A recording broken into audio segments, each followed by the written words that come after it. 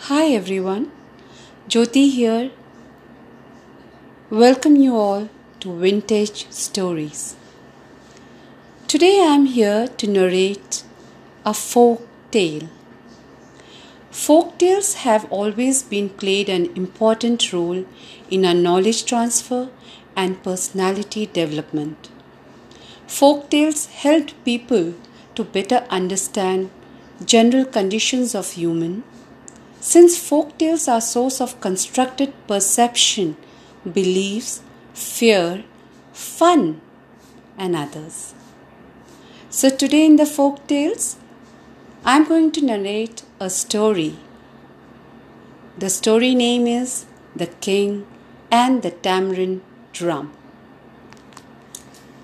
You sometimes meet or hear about a person who is very proud of his or her wealth, beauty, or strength.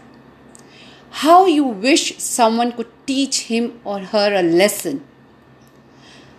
Sometimes your wishes are answered, and this is narrated in the story. Once upon a time, there lived a king in central India. He was handsome but very vain. He looked at himself constantly in mirrors, in pools of water, even in other people's eyes when they spoke to him. I am the most handsome king on the earth, he said to the courtiers.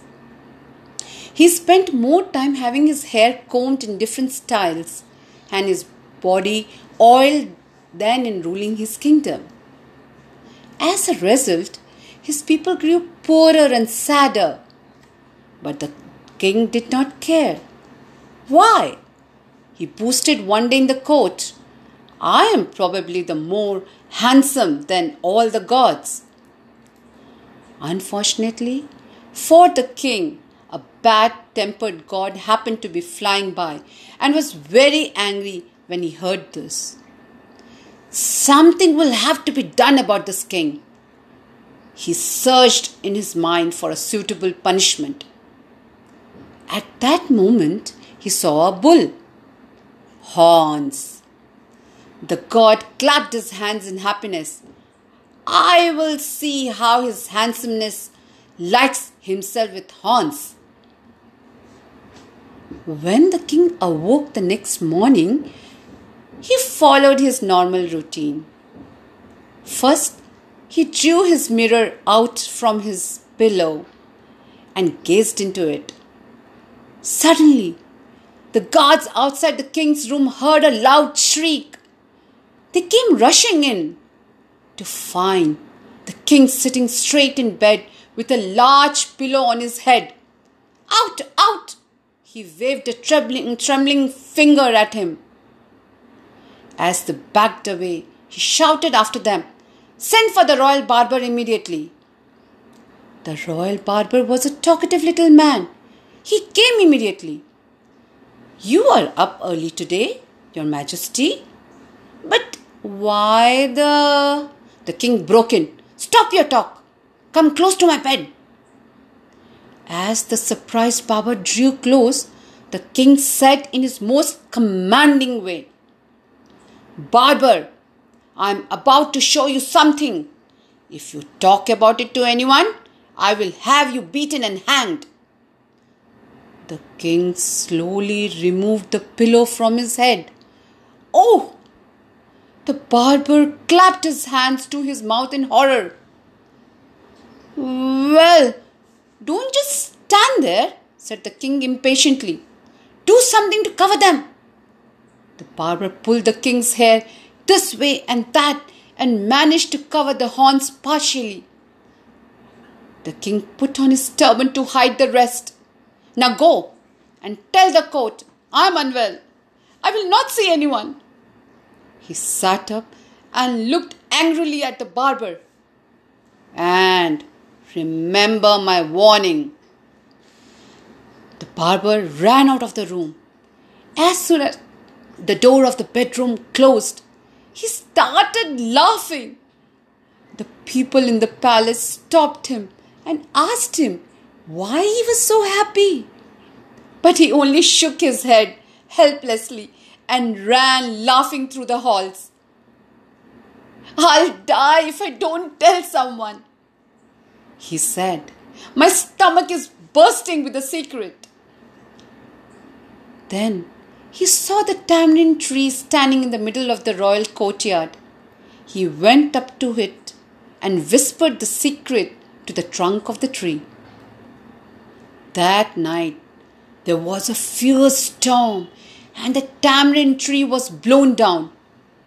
The king was informed through the door, for he would not see anyone, and he commanded the tree to be given to the royal musician.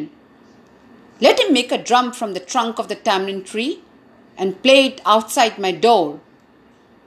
Soon the drum made of tamarind wood was ready. The courtiers gathered outside the king's door, and the royal musician began to play. But instead of the thum, thum, thum that everyone expected, the tamarind drum sang, "The Raja has a horn on his head. The Raja has a horn on his head." The courtiers burst out laughing, and the king cried in anger. "I won't stay in the palace a moment longer," he shouted. "I'll go to the forest and live by myself." He torn the turban off his head and ran out of the palace, taking the drum with him. The king lived for many years in the forest. He gradually learnt about the beauty of the world around him. He learnt to care for the creatures smaller than himself. He grew strong and wise and humble. His only companion was the tamarind drum. When he beat it, it gave him good advice. He learned to play it so beautifully that even the spirits of the trees were charmed. And they went to meet the god who had punished him with the horns. "Forgive him," they begged. "He has changed. Remove his horns and give him back his kingdom." The god waved his hands and the horns disappeared. That day, the king went down to a forest pool to drink water. While cupping his hands, he saw his reflection in the water.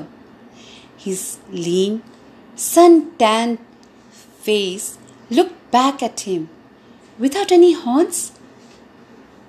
And as he sat up in surprise, several horse riders rode into the clearing, and he saw his courtiers. They knelt before him. "Your Majesty, forgive us and come back. The kingdom needs you." The king went back to his kingdom. He kept his tamarind drum beside him always, and he ruled wisely. And yes, the barber kept his head, but lost his job. Thank you.